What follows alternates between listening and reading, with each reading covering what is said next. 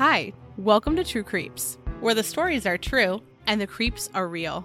We'll cover stories from grotesque gore to the possibly plausible paranormal, to horrifying history, to tense and terrible true crime, and everything else that goes bump in the night. We're your hosts, Amanda, and I'm Lindsay, and we want you to join us while we creep. We cover mature topics. Listener discretion is advised.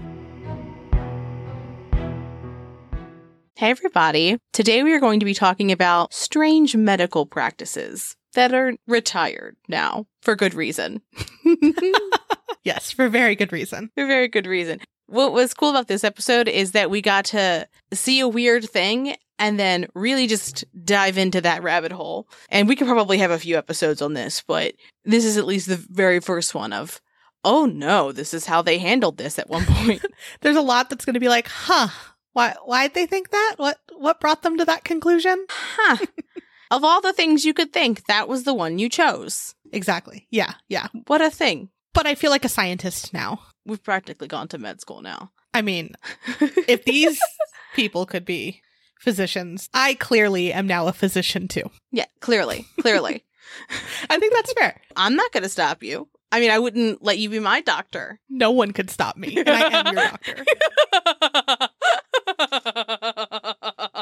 I am your doctor. That felt like a threat, didn't it? Oh, it definitely was. I'll see you next week. We're playing a doctor, apparently, next week. Playing? Oh, God. Okay, so let's start in the 19th century, when a drunk man decided it would be cool, to hang out in a whale's carcass, as one does. As you do. And he was there for a few hours, and he was like, my rheumatism, a lot better now. Yeah, and I'm also sober now. Yeah, I'm sober now. My rheumatism's better. It's probably because I was hanging out in a whale carcass. And rheumatism, if you don't know, is a condition that causes pain and swelling in the joints. It typically affects places like the hands, the wrists, or the feet. The story and the cure first appeared in Australian newspapers in 1894, which it's long ago, but it's not long ago enough. Agreed. It then spread to New Zealand, America, and Europe. And then this became a practice for a while. And because people were like, I should just hang out in a whale carcass. That's what I should be doing to cure my physical ailments. And there was even an exhibit about it at the Australian Maritime Museum. And it's thought to have begun in the whaling town of Eden on Australia's southern coast. What a time. What a time for Australia. So let's talk about what the process was, because people were actually going and doing this. So what these people would do is when a whale would be killed, or if one died nearby, these people would get into a boat and go over to the whale, and then someone would cut a hole in the whale where these people would get out and jump into the hole of the whale. Makes sense. All that would show was their head. So like shoulders down would be encased in whale carcass. Delicious. It grosses me out so much. It should. Then, this is where it gets even worse. They would be left there from about 20 to 30 hours. What are they doing in this time? Just chilling. What do you mean just chilling? Just chilling. Do they have meals? What if they have to go to the bathroom? I don't know. I did not. Are they just messing themselves? I hate phrasing it that way, but it feels like the only way. Can you imagine how soggy your entire body would be? I would imagine it is the full body equivalent of when you're washing dishes and you touch food debris. Ugh. And, I'm like wiggling my fingers at Amanda in like discomfort. That's what I imagine, is it's your whole body feeling that way. Right. I was like, 20 to 30 hours is quite a long time. I don't know if they broke that up, because when I was researching it, it looked like it was for 2 hours, but then every other place said 20 to 30 hours for it to really, really work. So I'm like, that's a really long time. And we're going to talk about where these people would go to get this done in a moment. But I guess what would happen is a decomposition of the blubber of the whale would then like close around the body and act like a huge poultice. I think I would faint. I would throw up. Oh, absolutely. Yeah, we're just like making faces because it's so gross. Then I would be stuck in it.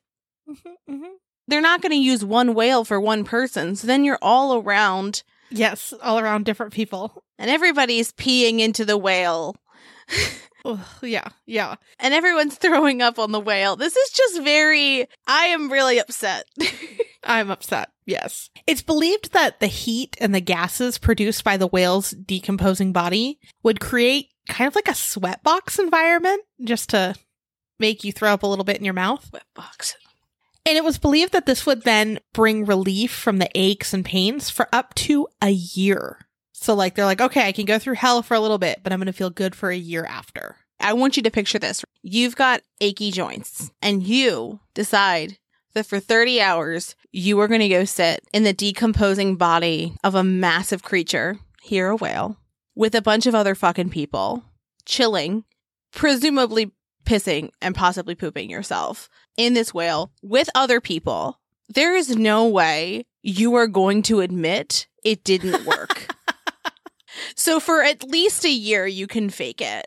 But after that year, you're like, ugh, it must be coming back. Like, I would be intrigued on how many people did it twice. That's true. That's a good thought process. I think that I would lie. If I did something that was that intense of an option, I would not be like, and it didn't even work. Mm-mm. Oh, right. Also, we're going to talk about the after effects in a moment, but yeah, that makes sense. So there is an old article from 1899 that reported a hotel in Australia that people suffering from this condition would go to get this treatment. So like a bunch of people would be staying in this place and travel to this place specifically to have this done. And so like the hotel, I believe, would arrange it because there, like I said, there's some pictures, some old time pictures of it. And it seems like, yeah, they would like congregate and then they would row them out to these whales. Do you know what just occurred to me? Okay. They have this whale carcass that's decomposing. Okay. They have the first round of people there for 30 hours. It's not like they get rid of the whale. They probably bring a second group of people, a third group of people to go into the whale after other people have been in there doing awful things for 30 hours. So then you're the sixth person in the dead whale. I hope not. I don't know, because it's a whaling community. So it's like, I think that they would get through them pretty quick because I think they'd use parts of the whale for other things. So I think it was just like an ongoing, there was always dead whales because it was a whaling community. They had to have used them more than once. Either way, it's disgusting and awful. Yeah, but the idea of being not first is so much worse in my head. It's pretty bad. So in 1902, a couple years later, this is still going on. That's too recent. There's an article in the Graphic that included a cartoon-like picture of the process. My favorite part of it, there's like this like prim woman who has a hat on. Yes. And there's a guy that's like leaning over to her, presumably trying to talk to her. And she's just like, I am not fucking having this. I am in a decomposing whale trying to have my body ache less. Can you fucking leave me be? And there's also like a guy that's like showing off that his joints don't hurt. At the end, yeah. He's jumping and like swinging his legs out. You know what it reminds me of? He's jumping and swinging his legs in a very original Charlie and the Chocolate Factory. Yep. Mm-hmm. Mm-hmm. Willy Wonka style. That's the vibe I'm getting from this man. Yep. And I love that, like, so it's like a story, right? It's like they go to get this procedure done. And as they're preparing for it too, the doctor is holding a rag over his nose because it smells so bad. And then it's kind of hard to read. It's very like tiny writing and old timey, you know, but the part that you were talking about with the woman with her hat, her fancy hat, and the guy like leaning over, the writing for this is a little bit bigger. And it says, but he forgot that his wife had a telescope. And this is what she saw. So, like, he's, like, checking out this other woman while his wife's on shore in the hotel, like, oh, he's going to get better, and, like, watching him. You absolute scoundrel. But yeah. You're telling me you're going to hit on a woman while you're sitting in a dead whale carcass? I'd also like to point out that he's shoulder deep, and she's only waist deep. Yes. So I guess maybe he had shoulder ailments, and she had lower than her waist ailments. I don't know, but definitely an interesting, I don't know, it's like a comic, right? Like what you would see in the newspaper in a way. Yeah. So Luckily, as whaling declined in Eden, so did this practice. Shock. It pretty much was completely gone by the First World War, and some believe it was due to the after effects. And what the after effects were is the person would be super smelly for around a week or longer because of the decomposing whale like fats and stuff. Huh. What a thing. Yeah. Ugh, I still don't like it. It's so gross.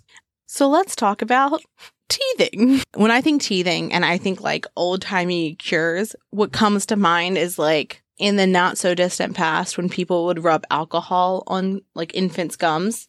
That is not where we're going. Oh, no.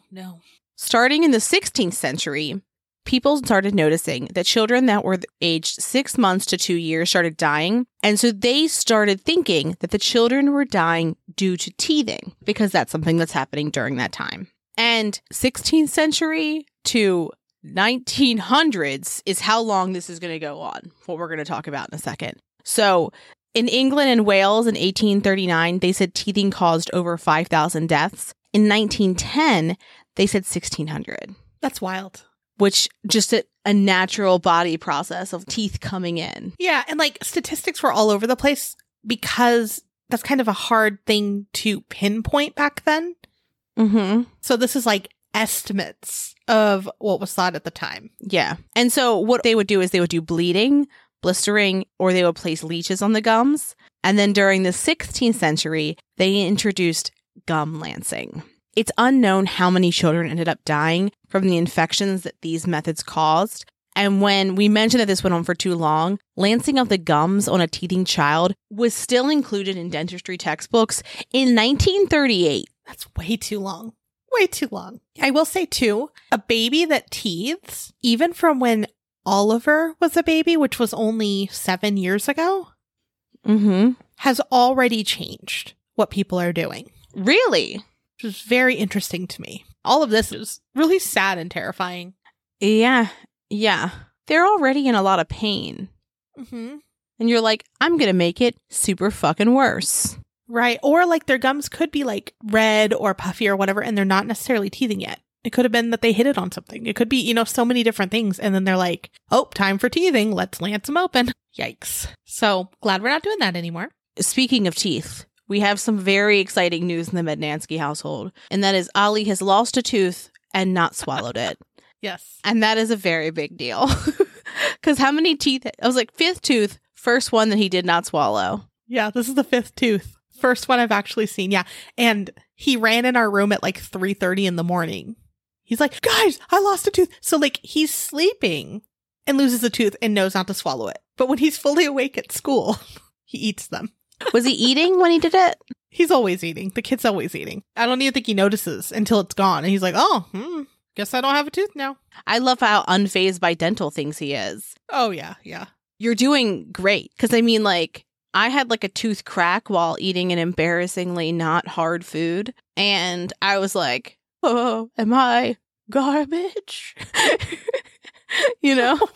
I mean, as an adult, you get like... Yeah, there's a lot of tooth shame. You're not getting treated for losing your teeth at that point. No one's like, oh, you broke a tooth? Here's $5. They're like, you broke a tooth? That's going to be $1,000 to fix. Exactly. There's no happiness with that. Yeah, no. Not at all. And it's going to take way too long. I get that. So let's move away from teeth. Never. And let's talk about how a magic talisman could treat malaria. Ooh, fancy. Yeah. So you know the word abracadabra, right? Of course. Heard it. Yep. Mm-hmm. Well, many do not know that the term might actually have some medical origins. I was one of these people. I just thought it was like a magician, wizard type thing. Never associated it with medical stuff ever. And it's even thought of as an ancient medicine. Okay, we're intrigued. And what we're treating today is malaria. There's a lot of different theories as to where this word originated completely and like what its meaning is and, how it came about, when it came about. But today we're talking medical terms. So a Roman physician, Quintus Serenus Sammonicus, was a 2nd and 3rd century scholar. He published his teachings in a form of didactic poetry. In his only surviving work, De Medicina Praecepta, known as Liber Medicinalis, he describes some remedies and antidotes. But there's one that really stands out because it's used in the treatment of semi-tertian fevers, which is now called malaria. So basically what you do is you write the word abracadabra, which is ABRACADABRA, on a piece of paper and repeat the word underneath, but remove the last letter from the word on the line before. If you wrote abracadabra, on the next one you would write abracadabra and then abracadabra and so on and so forth. And you would do it again until you were just writing an A, and it would make a narrow cone shape. Then you take that paper, fold it up, and you wrap it in linen and tie it around your neck. And that is the talisman that you create. And that was meant to be worn around your neck for 9 days. And after 9 days, you would fling it over your shoulder into a river that ran eastward. And this is assuming a lot of information known about geography. Serenus did not give an explanations for the specifics in this. It was just like, this is what you do. Sure. Clearly. Yeah, that's what you do. That's why I am now a doctor. Yeah. Because I can tell you about random rivers to do things in and not know anything if that river even exists. Yeah. And you don't need to worry if this didn't cure your malaria, because there was a second option. And of course, that was lion's fat. Of course. You just apply it to your body. And for those who didn't have lion's fat just laying around, don't worry. You just take the skin of a cat and you tie it with yellow coral and green emeralds and you put it around your neck. You know, other things that you would have lying around your house. Casual green emeralds, cat skin. Of course. Abracadabra was used as a talisman against a variety of illnesses well into the 17th century. I just love that people were like, done and done. I'm going to write a word a bunch of times, wear it around my neck, throw it into a river. Good to go. Oh, yeah, yeah. And this information can be found on the National Library of Medicine as well. Just saying. Fascinating. What a thing to think of. What a thing to think of. Mm-hmm. When I first came across that online, I was like, this is wrong. Like, this isn't a thing. Yes, makes sense. And then I had to keep searching it in different ways. I was like, that part, someone probably just made this article and they're like, how many fucking people are going to believe this shit? And then I'd search it again and I'd find it on a medical thing. And I was like, okay, maybe the talisman, I can get behind that. But like the lion's fat and the cool jewelry that you make, I was like, that's not part of it. And then I was like, oh, it was part of it. The name of the game here is accessories. It still die pretty. So let's move on to another thing that is crazy that it existed. I mean, I see why it existed, but like its effects weren't great. The name of this was Mrs. Winslow's Soothing Syrup, which sounds great, right? Mm-hmm. In theory. Charlotte N. Winslow, a pediatric nurse, so you should be able to trust them, right? Created this product as a cure-all for fussy babies, which again, like if this was working and didn't have some bad effects, every person would be like, please take my money. Mm-hmm. It was first produced in 1849 by her son-in-law, Jeremiah Curtis, and his partner, Benjamin Perkins in Maine. It was marketed to North America and the United Kingdom. And here's what it was marketed towards, right? You could help your children in many different ways. You can calm them. You can clean their teeth. You can help when they have teething pains. You can freshen their breath, relieve constipation.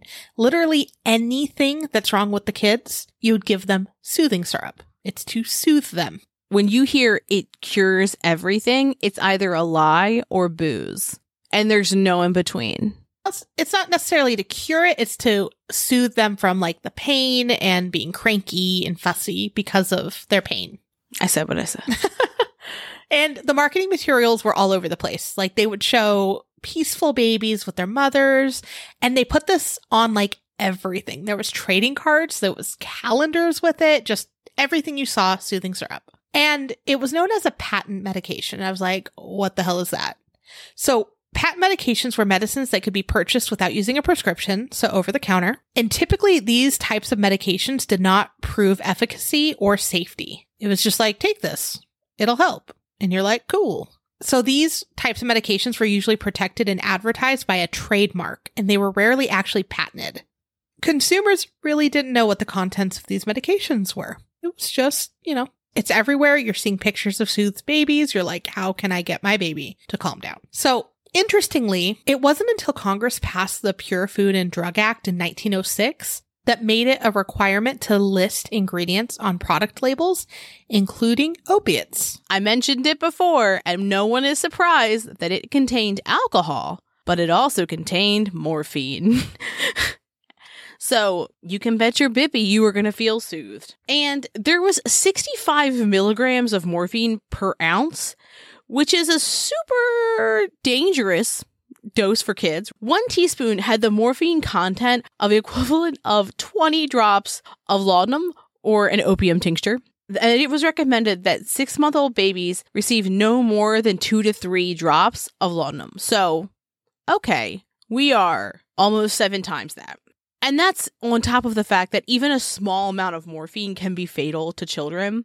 And 1 teaspoon contained enough morphine to kill the average child. That's so scary.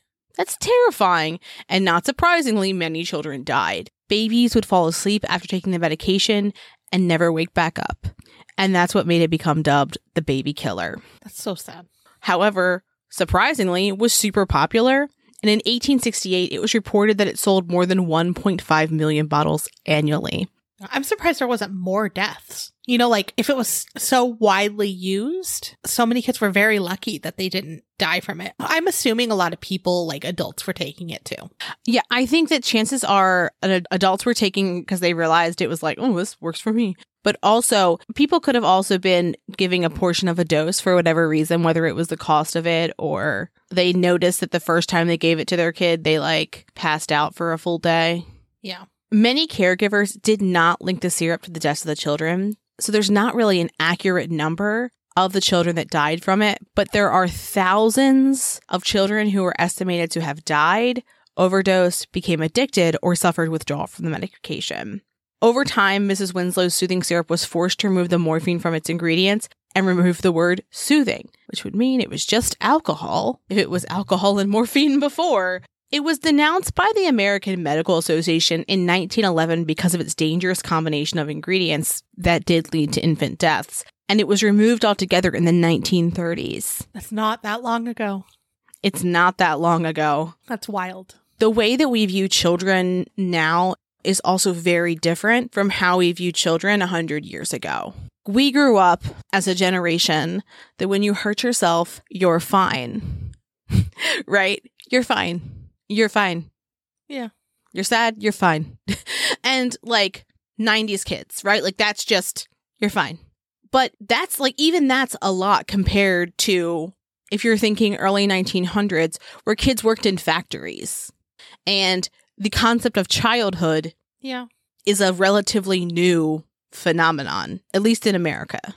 Yeah. And so I can see how they may not have realized, oh, it's this. Especially if you're considering they were likely giving them the soothing syrup because of an ailment. So it's not altogether strange that they might think that they died from the ailment. Or, immediately, like a 1-2 punch, lancing a kid's gums. And then you give them the soothing syrup for after. And it could be an infection. It could have been the soothing syrup. It could have been a lot of things because medicine was wily. Yeah. I'm just surprised. I'm just surprised we're all here today and alive because of all the things we're talking about today. But this next one in particular is the reason why this turned into an episode, because we're like, what did they do? I was like, they used what? So let's talk about transfusions, and we're going to give you a little bit of a brief history on them. In 1628, the English physician William Harvey discovered the circulation of blood. Shortly after this discovery, blood transfusions were attempted in various ways. In 1665, that was the first recorded blood transfusion, and it was done between canines. And reading about this was horrific. I don't understand why they're like, let's see if this works. The dogs didn't do well. It was very sad. It's good that it exists nowadays, but it's sad how it came about. Yes. Jean-Baptiste Denis in France and Richard Lower in England reported, at separate instances, successful transfusions from lambs to humans. Define success. Yes. So, Denny's infusion was done on an unnamed 15-year-old boy who was bled during a medical procedure, but he was suffering from blood loss because bleeding was also a thing at that time. Luckily, when he did this transfusion, it was only a very small amount and the boy lived. And I saw various different reasons like why he lived. And it was either like his body was young enough to like fight what was going into him, and that it was such a small amount that it wasn't that big of a problem. But had they used more of it, he probably would have died. Yeah. And then to just go on kind of on topic, off topic, because we're talking about Denny's, he did end up killing 2 people. One was named Gustav Bond and the other was Anthony Mahua. And during Antony's transfusion, he attempted to cure mental illness by replacing his bad blood with good blood. That make you like, uncomfortable. It makes me uncomfortable and I'm like, oh no. Yeah. So what he thought at this time was that if he used an innocent or a pure animal, the animal's blood would counteract the things in the man's blood that was making him act badly. It is not the worst logic that I've heard. If you're thinking there is something inherently wrong with humans and it makes you bad, and if you think like people would use like animal blood and sacrifices and things like that, I could see how you could think it is purer. There aren't evil animals. Like they don't have the capacity for evil. I don't know. Poor Moroi. Yeah, but it's pretty bad. It's pretty bad. So what he chose was a calf. So he ended up using 5 to 6 ounces of calf blood. And when Antony began to sweat profusely, they stopped the procedure. But then they continued it the next day, and the patient seemed more docile and less, quote unquote, mad. Because he was dying. Exactly. He ended up dying shortly after, and that would make sense. He was probably shutting down. Even weirder. So it ended up going to trial, right? Because they thought, okay, Denny's is actually like killing people with this. There's a trial, and he was found not responsible, and they ended up blaming arsenic. But because of all this anyways, the court did ban transfusions for a while. So let's talk about the other doctor that I mentioned, Richard Lower. His infusion was attempting to use lamb's blood in a patient that was, again, mentally unstable, and his name was Arthur Koga. His hope was the same thing, that the lamb's blood would cure this man's mental illness. Luckily, this man ended up surviving, but it didn't do anything to help his mental illness. These people, though, paid Koga, and they gave him 20 shillings for the experiment. Within about 10 years, though, this got shut down because of all the reactions that people were having and or deaths. Okay. And I just want to point out, it's just interesting as we're talking about this, we keep talking about that there's something wrong with the blood and mental illness. We're linking these two, and this is where the idea of bad blood comes from. Like the phrase bad blood is from people thinking that mental illness is due to your blood. Oh, wow. Right? Interesting. Yeah, that's an interesting takeaway, yeah. So now we're continuing with transfusions, not where do we get this phrase from? So let's skip to the late 19th century when we thought, you know what, animal blood, it's not doing it. You know what we'll use? Milk. Obviously. So in 1854, in Canada, scientists tried to use cow's milk. And particularly, it was Dr. James Bovell and Dr. Edwin Hodder. And they were the first ones to do it. And they believed that the fatty and oily particles in the milk would become white blood cells. Because, they're white. Right? I can't see why they're like, this is kind of similar. It'll probably transition into what we need it to be. Why not? Yeah, it's going to be fine. The first patient was a 40-year-old man they injected with 12 ounces of cow's milk, which it's not a lot of milk, but it's not a lot of milk. Exactly. Yeah. And then he did well, but like, how well could he have done? Like, I'm assuming well means he didn't die. Yeah. And then, not surprisingly, the next 5 patients did die. Despite these deaths, the treatment was popular in the U.S. between 1873 and 1880. For a full 7 years, they were pumping people full of fucking milk in their veins like it was a good idea. Ugh. And generally, North America seemed to embrace it to treat things like tuberculosis. Weird.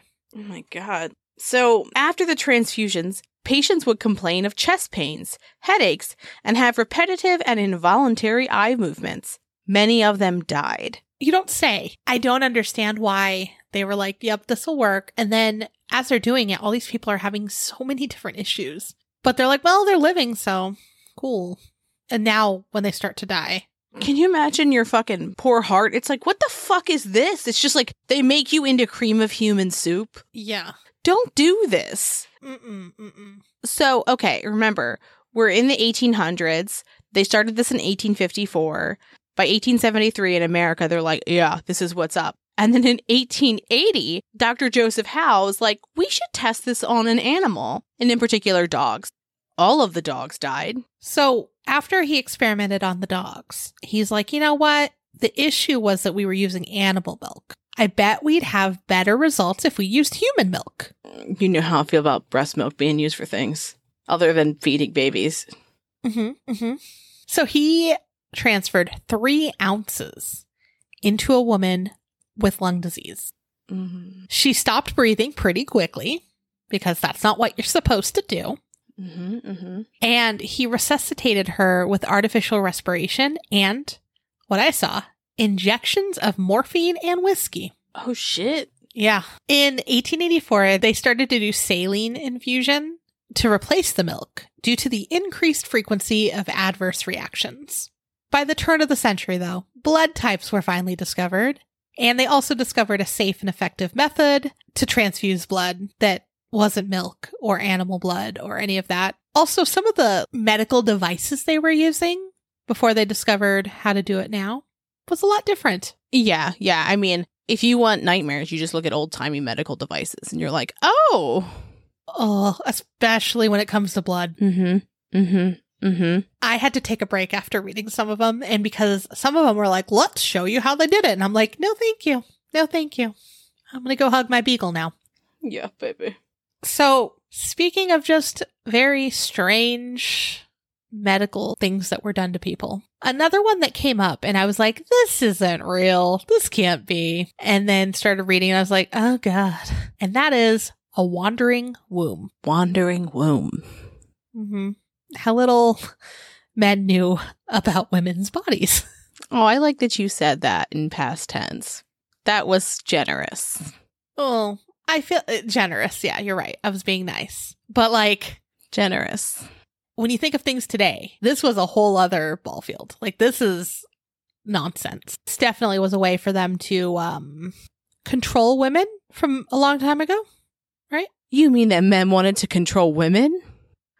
The first I'm hearing of this. From the start.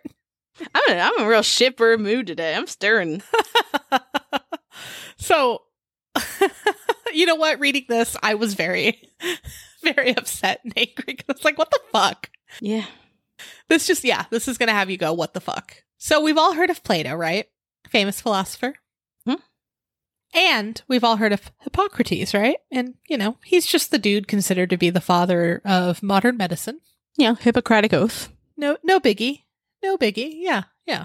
So these two thought that a wandering womb was a thing. I don't know why, but all I'm thinking of is Sisterhood of the Traveling Womb. That's not a thing, but like... I mean, for what they described, it might as well be, right? It's like the Blair Witch, like she's just like, making my way downtown, walking fast, you know? Yeah, as she does. So, according to some of their writing, when women were celibate for a while, their womb, that was, of course, eager to bear children, could dislodge itself and glide freely around the body. You may unfasten your seatbelts and wander around the cabin. That's what happened. Like a body announcement would come up and the uterus was like, it's my time. It was just wiggling around. It spends some time in your fingertips. Exactly. It just like bumps around. Yeah, your organs. Kind of like, you know, the DVD screen from like The Office. I imagine that in your body. Oh, yeah. I mean, I was imagining just like the uterus is like just trying to squiggle into like as many, like, you know how we want to see like every US state. It's like, I'm going to be in every part of the body. Oh, yeah. So, yeah, it would just get so bored because it didn't have a child in it that it would just wander around to find something to do. Have you seen those memes where it's like, it's not really a meme. It's like an aesthetic where you see a woman who looks like she's like dressed for Coachella and it says Wanderlust. I'm picturing that with a uterus. Yes. That's what it was. So, as it was wandering the body, it would be bumping into like organs and causing shit to happen. It would also cause things like suffocation, hysteria, which is kind of a topic of its own, seizures, and really anything, all the way to death. So what you're telling me is that these two men were like, women get sick and like die. How annoying. What do you think it could be? Like, it's not going to be things that like we get, right? And they're like, no, definitely not. And they're like, That doesn't happen to us. it's probably an organ just wiggling around doing its thing. It doesn't make sense that their body would function like a body. They're not human. Oh, absolutely not. No. And this next one, I like cackled when I read it. The womb was also considered an animal within an animal. So when you say an animal within an animal, they actually believed that it was its own thing inside of your body that was alive Why not? and had its own will. It would do what it wants. We'll find out more. I just find that to be wild. Because, like, it's not as though it has a brain, It doesn't matter. It did what it wanted. clearly. So the idea came from Aristeas of Cappadocia. He also really thought that certain movements could cause ailments like if the womb moved up, it could cause sluggishness, lack of strength, and vertigo. That other movements could cause, quote, a strong sense of choking, loss of speech and sensibility, or even death. And I am just like, maybe this person just like, they're literally choking on something. And you're like, oof, probably the womb moving around. Yeah. I should just let you go ahead and die, because what can I do about your wandering womb other than have sex with you immediately to make it stop? What could possibly be done? Yeah, So, speaking of, exactly. how did you prevent your womb from wandering? I feel like I should phrase that how like old-timey, like it didn't exist during this time, but like an old-timey like Cosmopolitan magazine cover. Yeah. Who would be on the cover? How can you prevent your womb from wandering? Oh, I don't know. Two men, probably, because, like, you don't want to see a woman's face. Ugh, Exactly. right? And so, women, or girls, we should say, were told to marry as early as possible and to get pregnant as soon as possible so that their womb wouldn't wander. And that they should also be pregnant as much as they possibly can to keep that womb busy. Yeah. And that they should have a lot of sex. And this was also a prescription. Reading this, I just sat there making faces at my screen. And that's kind of what we're doing right now at each other. Boy, the civilization that Wonder Woman comes from, the Amazonians, sounds like attractive knowing this. Sounds fantastic. Yeah. Again, I am surprised we are all alive right now. Just a testament to the fortitude of people with wombs. So, what's a person to do if their womb breaks free? They could be prescribed therapeutic baths, infusions, which we're concerned because we just talked about infusions. Mm-hmm. And I'm wondering what we're being infused with. There was also descriptions of what we're going to call massages that would help get it back into place. And you can read into that as you will. And again, remember, this is a living creature. And it, of course, likes sweet, fragrant smells and didn't like bad smells. So because of this aversion to bad smells, where did they not want the womb to go? Up. So they would put things that smelled bad, near the womb owner's nose, and then would put pleasant smelling lotions and such between their thighs and on their genitals. Mm-hmm. Yeah, it was alive, so it would definitely go towards the sweet smelling things, right? I wonder if this is where the idea that that region should smell like a nice spring day comes from. Maybe. That would make a lot of sense. Sense, in quotes. And by keeping these pleasant smelling things near where the womb should be, it would lure it back to where it should go, nestled into the pelvis. Mm-hmm. Yeah, and then they finally realized, it doesn't actually move. It just appears like it might be moving because of the tendons eventually. And then, from there, we learned a little bit more. If you're thinking that we are the same species, wouldn't you find it highly alarming that one of us can live with a wild creature in our body? Once they started learning a little bit more, not much, but a little bit more, they started to understand, okay, maybe it's not so much wandering So they stopped blaming physical ailments on the womb. But then, I know I touched on hysteria earlier, then they started blaming psychological ailments on the womb. My eyes twitching. It couldn't possibly be anything else. It couldn't possibly be the oppression. No, not at all. Maybe Agnes isn't happy because gestures to the past and present.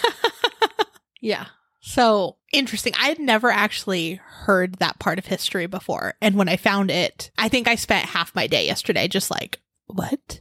What? Why? Yeah. Yeah. So those are the bulk medical history pieces we're going over today. But because we found this very interesting, we thought it would be fun to take some of the medical treatments that we found from a book published in 1910 and discuss them. They're not as, some of them aren't as deadly, but just very strange. And we're not sure how they got started. Yeah. But the book is available on Google, which is hilarious because I sat there for a while reading pieces of it. And like I said, it's from 1910 and it's by Dr. Thomas Jefferson Ritter. And it's called Mother's Remedies, over 1,000 tried and tested remedies from mothers of the United States and Canada. It doesn't seem like that long ago. It has an area in the book called Manners and Social Customs, and that is by a woman, Mrs. Elizabeth Johnstone. Of course it is. But it does say, and various other departments. It is a wild thing to look at. It also, I love that they started with medical department, right? And we're just looking at the table of contents. And then there's a whole area that's just women's department and diseases of women. Like, it's not that we don't have unique diseases, but like, don't take into account any of this other stuff. Because that's not how women... No. That doesn't apply to you. Yeah, silly geese. So when we're looking at the table of contents, I do want to say that on page 666, by the way, it talks about the hot springs of Arkansas. And I'm wondering, as I'm reading this, if they're talking about what we spoke about in the Crescent Hotel episode. Oh, I bet they are. That's cool. Yeah. Yeah, it totally is. It talks about how the healing waters helped or could help. Anyways, let's get to some of the remedies. Can I just very quickly, in the manner section, there's a section that says, incruity in dress. A man must avoid incruities in dress. Tan shoes are inadmissible with a formal afternoon dress. They do not accompany a silk hat. A lawn tie is never worn save the evening clothes, nor a turned-down collar with them. Gloves should be inconspicuous. A man's hands encased in bright tan gloves make Hold on.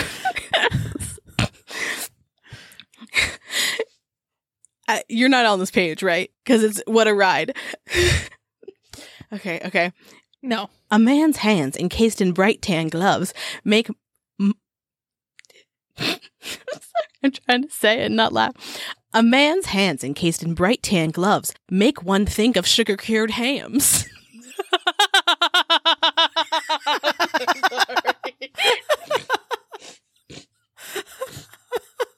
Well, what else would you think of? The tuxedo is a dinner coat, hence never worn before 6 o'clock. It must not be worn at a theater party or if a man escorts ladies. It may be worn in the summer at informal dinners and at summer hotels. Silk hat, white waistcoat, or white lawn tie are not correct wear with a tuxedo. Yeah. And in the women's section, at one point...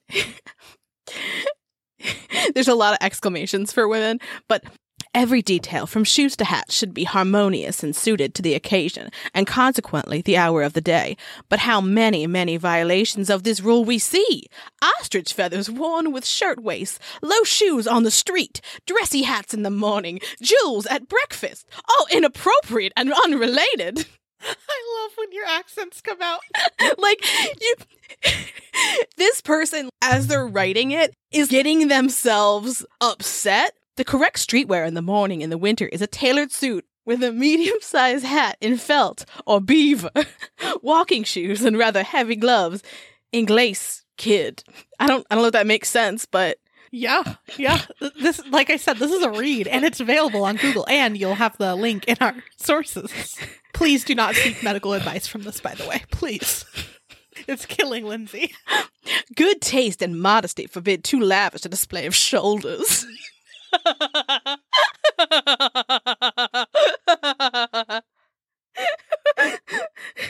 Stay tuned for after the episode because Lindsay just gave the performance of her lifetime.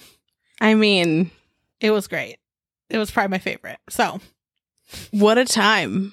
What a time. Like I said, yeah, there's a lot of social etiquette in there and a whole section on women's ailments that I sat and read way too long yesterday and laughed a lot. But let's talk about some very common ailments and how to fix them according to this book.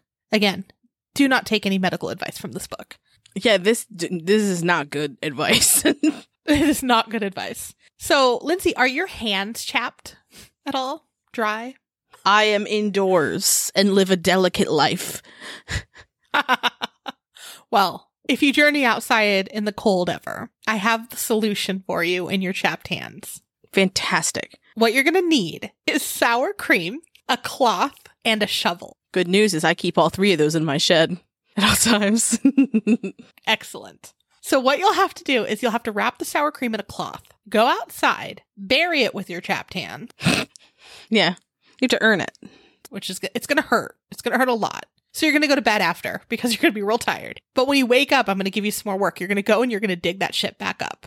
Of course. And then you're going to apply this nasty cream to your hands. Dirt, sour cream. Perfect. Perfect, perfect, perfect.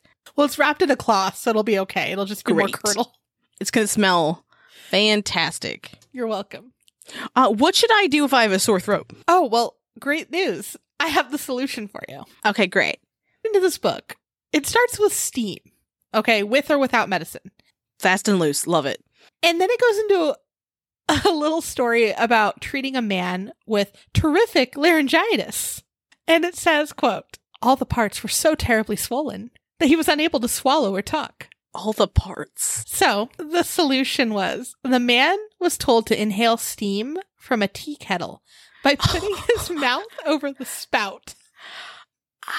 Which in my head, I'm like, ouch. That sounds horrible. Ouch to the hot metal and ouch to steam that hot. That's how summers in Arizona feel when you open your door. Anyways, so this dude, put his mouth on a tea kettle and he was relieved in a few minutes. And the book says, this is my favorite part, and I cackled. Quote, I think it saved his life, which seems very dramatic. For a sore throat? Yeah. I mean, my favorite. So it also goes on to using salt, mixing sulfur with cream. And there's like a red pepper recipe, which I'm like, all right, I've never tried it. Who could know? But then we move on and we get a little drastic here. I was hoping we would. They recommend treating it with cocaine.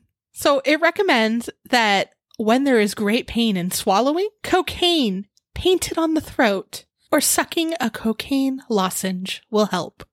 A cocaine lozenge? Yep. Mm-hmm, mm-hmm. Cocaine painted on the throat.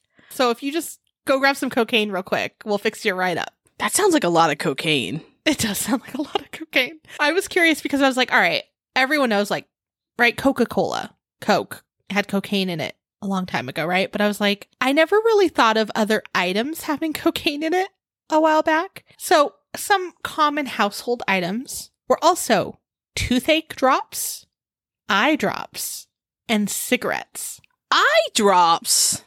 Yeah. Now, when I was looking up the eye drops, I did notice that cocaine eye drops are still used as a local anesthetic during some eye surgeries today. What a time.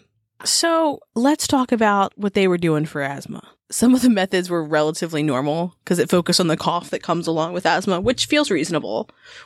Are you asthmatic? No. Okay.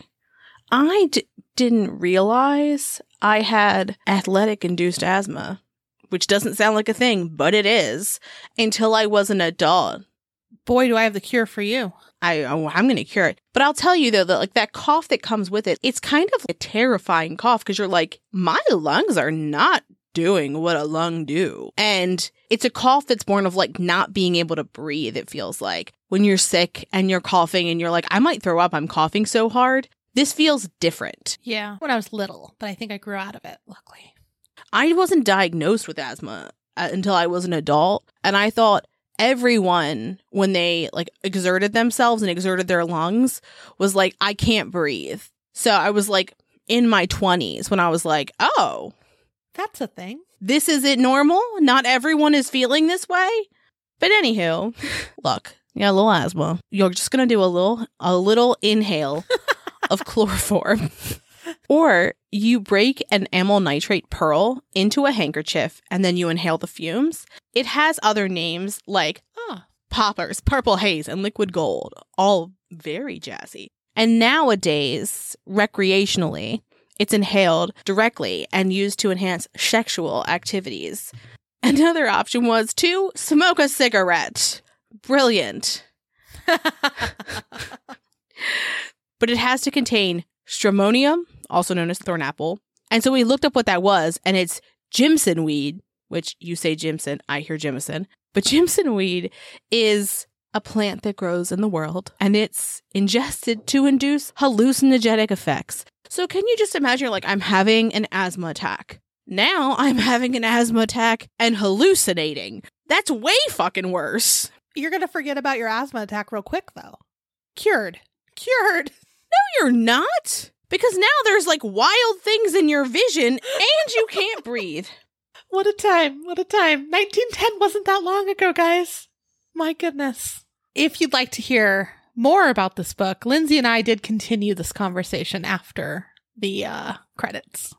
So that about wraps up our exploration into weird medical shit of old times. If you are enjoying the show, we would very much appreciate if you would rate and review us on Apple Podcasts. It helps other people find us.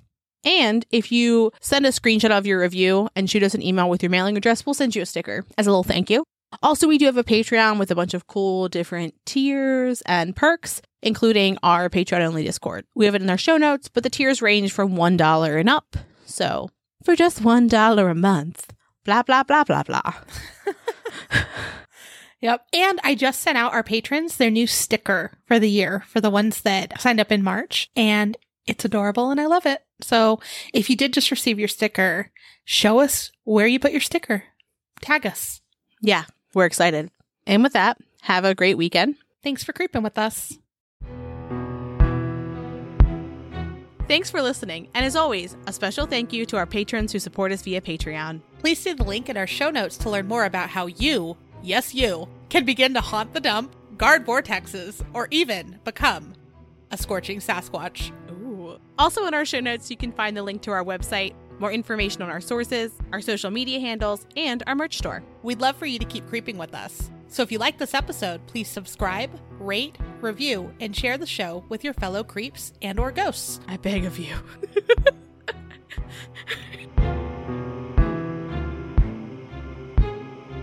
At one point, I read something about how men thought that women were just like deformed men. Isn't that rich, considering that womb owners can actually create life? Yeah. Can actually bring forth life. Like the reason for the species is that. Yeah. Sperm owners cannot create a life inside their body, period, versus womb owners can simply take a biological sample, pop it in, and do it themselves. I mean, it's still wild times, honestly. Yeah. The fucking audacity. The audacity. So in my head, you know how like people are like Foster's, Australian for beer. Mm-hmm. Mm-hmm. Whale carcasses, Australian for rheumatism cures. That's now like, but in that guy's tone and in his, I mean, yeah, Aussie accent that I can't do. Oh, I was really hoping. We got accents last week. We had like was it transatlantic? Like, is that what it's called? Like the vaguely aristocratic, but not voice. Yeah, we got that and we got a newsie. We did have a newsie. And by last week, do you mean 2 weeks ago? 3 weeks ago? What is time? We're recording this the week that the Crescent Hotel comes out. So that is what we're referencing. Oh, yes, yes. So it's a few weeks ago. Who could know? Time is weird. We've banked some episodes because we're doing traveling. And so we're trying to get our ducks in a row. Who could know? No one. So let's go back to our hanging out in a dead whale. But anyway, continuing on. The face as an aid to beauty. Yeah, I mean, if you just turn to any page, you're going to find some gold in this book. Yeah, yeah. Poor circulation. Alcohol rub. Rub vigorously night and morning with a good whiskey. Oh. Don't stop for a week or so after the patient looks and feels well. Rubbing with alcohol would probably be preferred. There's so many gems here. I'm just scrolling. I'm on page 690. The etiquette of calls. As has been said, a woman is expected to call on her friends once a year at least. Perfect. I am a fucking hermit. You will see me once a year. I love you. The day at home has rather gone out of fashion. Amanda, did you know? Okay, so you know how there's like the yearly wedding gifts? Mm-hmm, mm-hmm. Did you know that there's a 3 days after you're married one? No. Sugar. Okay. And 60 days vinegar.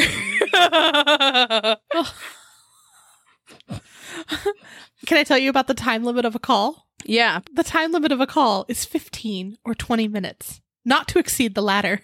This is the protection society affords us from bores.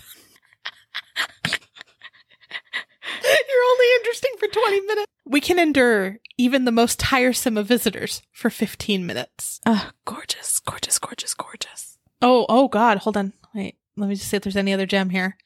Okay, it's just how to get... It also goes on to say, like, if you're ditching someone that tries to come to your house, how to avoid them. Perfect.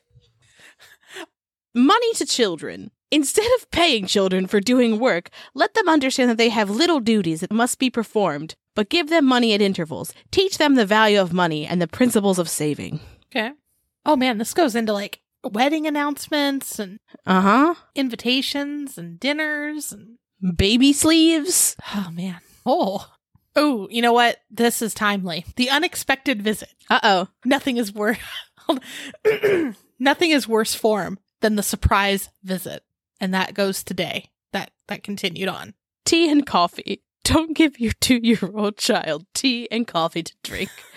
What if she does cry for them? The crying will harm her far less than the drink. What a time. Oh, man. Yeah, okay. Yeah, so, I do like that there's a whole section on canning, and I would imagine that it actually works relatively well because they would have died if it didn't.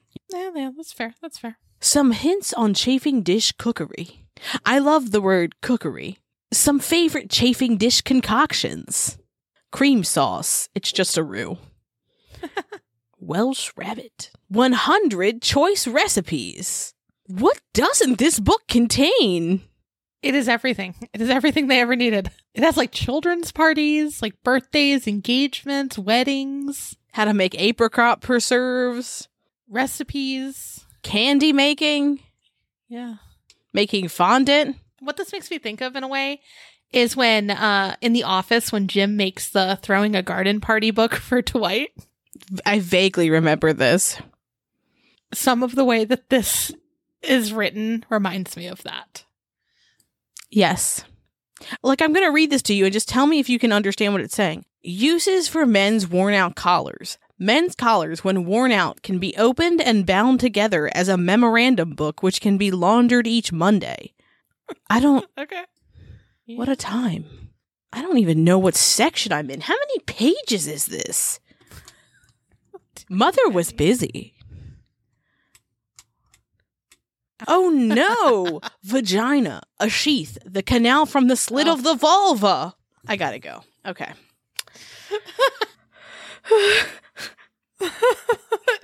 Even Moo's like, what the fuck is happening? Look at her. She's like, Mother, why? Oh yeah, I'm thinking... A very light dressy hat makes wrinkles more obvious. Ermine furs, for instance, are absurd on a woman of 45 or 50. The dead white brings out the yellow in her complexion and the faded color of her eyes and hair. Brutal. Shabby gloves are ruinous to a well-dressed appearance. Some of these have to go after the credits, or after our outro. But oh yeah, she is getting upset. She likes your accent. When you speak in the accent, she gets all excited. She's like, "What's happening?" Mother. And it is very important that a woman should know what not to see, the art of not hearing, yet she should never overlook anything vital. I think that means let him do what he do and fuck off. Slang, we are often reminded, is common meaning vulgar. I'm sorry. We were talking about medicine, and I... No, it's great. It's great. I'm lost. I'm lost in this. Do it. Capybara. Capybara, capybara, capybara, capybara. That's been stuck in my head so much. And when I forget about it, I see your post and it happens all over again. Capybara. I mean, I never let Ben forget. I'm just like, sing it. And he's like, capybara. No, my friend put it on his soundboard and got banned for 3 days. Perfect. Oh, am I garbage? End of episode. End of episode. Like, what? Sounds good to me.